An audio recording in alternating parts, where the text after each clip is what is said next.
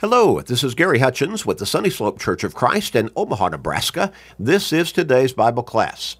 A short Bible study, about 13 or 14 minutes each day, 7 days a week, keeping us in God's Word. Now that helps us to stay strong in our faith, because faith comes by hearing the Word of God, Romans 10 and verse 17, but it also helps keep us focused on our relationship with God and on our spiritual lives. Help people in your life to gain these focuses by sharing these studies with them every day through Facebook friends, text messages, and other technological means. You may help them grow in their faith. You may help them come closer to God. You may help them get to heaven. What a great blessing for them and for you. So start sharing today with everybody you can. We're going to get back into our line of thought and study. We're talking about the day the atheist sat next to the preacher on an airplane. Long flight from London to Tanzania, Africa, by way of Nairobi. Now imagine the conversation that took place. Well, the preacher shares a little bit of that conversation, but just very little.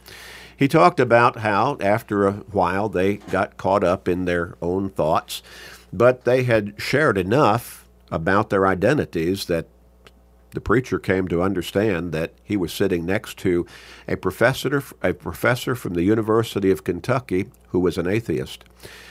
He would make trips to Africa to search for evidences of the early existence of man. In other words, he believed in evolution. The preacher was on his way to Africa on a mission trip to teach the gospel to lost souls in Tanzania. Well, later on, the preacher began to think about the differences between the two men, himself and the atheist professor from the University of Kentucky.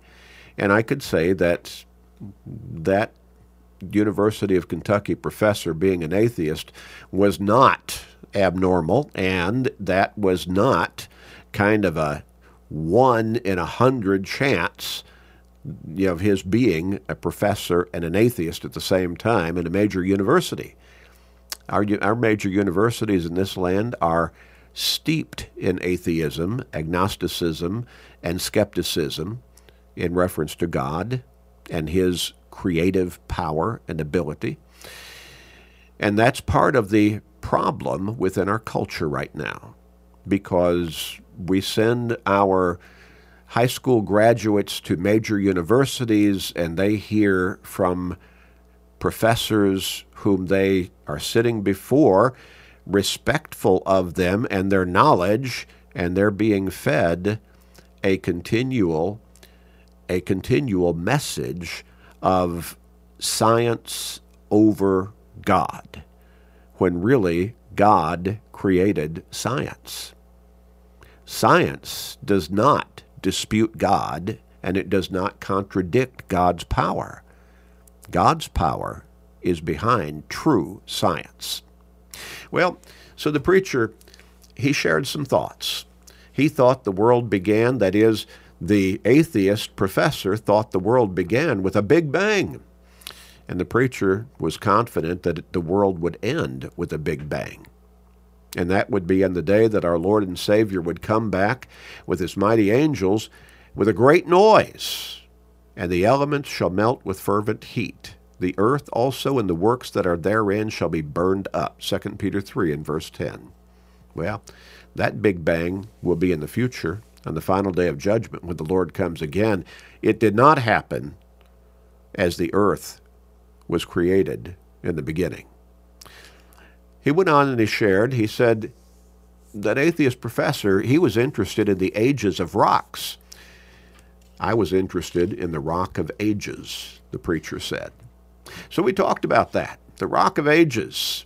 Well, you date rocks. You use some dating methods that are not nearly as accurate in some cases as they're portrayed to be by professors and the media. But the media probably doesn't really know that for the most part. But again, if you're thinking about how do you date dirt, how do you date a rock, you're talking about a uniformitarian belief system where everything ages, everything happens through nature at the same rate of events and time. But if something cataclysmic happens, such as the flood in Noah's day, or some catastrophic event we have seen, that changes the dating process. It has an effect upon the dating methodology. So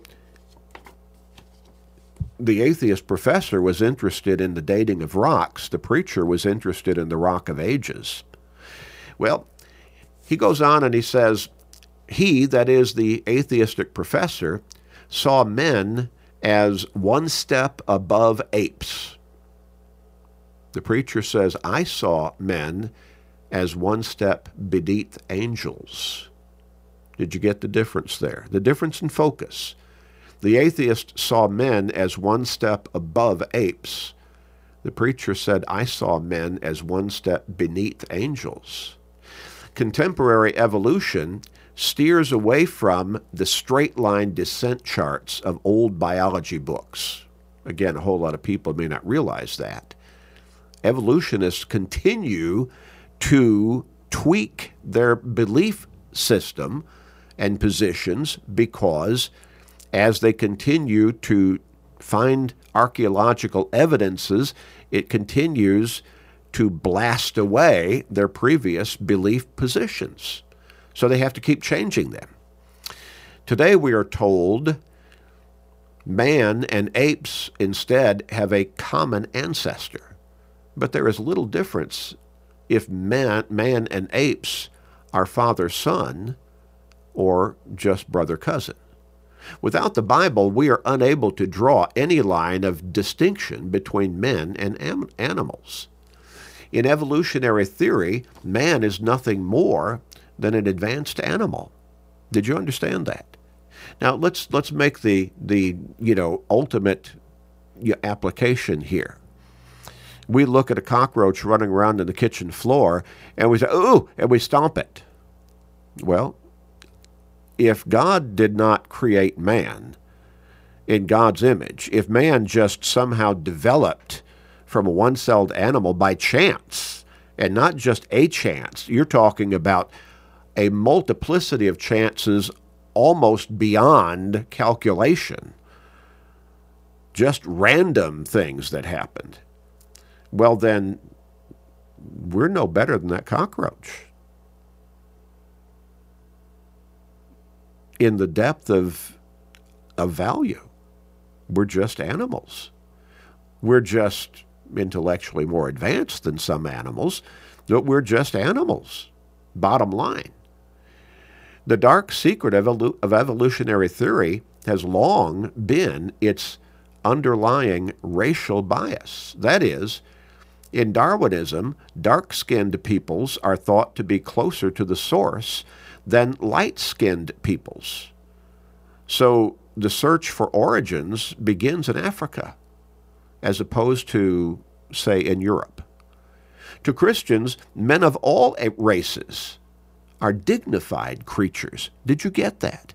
Men of all races are dignified creatures, totally separate from the animal kingdom. We were made to have dominion over the animals. Genesis chapter 1, verses 26, 27, 28. The Tanzanians, like the Americans, are made in the image of God and have more in common with angels than they do with animals. The psalmist revealed, "For you have made him a little lower than the angels," speaking of mankind, "and have crowned him with glory and honor. You made him to have dominion over the works of your hands. You have put all things under his feet." In other words, how God created man. Psalm 8, verses 5 and 6. We bear within us the image of a higher maker. God said, let us make man in our image, after our likeness. Genesis 1, verse 26 and 27. In Isaiah 55, in verse 9. Not the image of a lesser mammal. We bear the image of the higher God, our Creator. not the image of a lesser mammal, an ape or some lower mammal even than that. Someone asked, what shall we say of the intelligence of those who distinguish between fishes and reptiles and birds, but put a man with an immortal soul in the same circle with a wolf or a hyena or a skunk? You talk about undignified comparisons. You talk about insults to intelligence and dignity. That is such. Is a human being nothing more than, to quote Christopher Morley, an ingenious assembly of portable plumbing? Of course, that's false. But you see, when you clear away all of the smoke from the evolutionists, from the atheists' perspective of mankind, that's what you get. Just an animal with perhaps more advanced wiring and plumbing, but still just an animal with no more meaning and no more value, basically, than the cockroach we stomped to death running around on the kitchen floor. Let's pray. Father in heaven, we come to you at this time, and Father, help us to help others see you as our Creator, as God, as the power behind everything that exists. We give you glory, honor, and praise, and help us to help others do the same. Please forgive us, gracious Father. We pray in Jesus' name. Amen.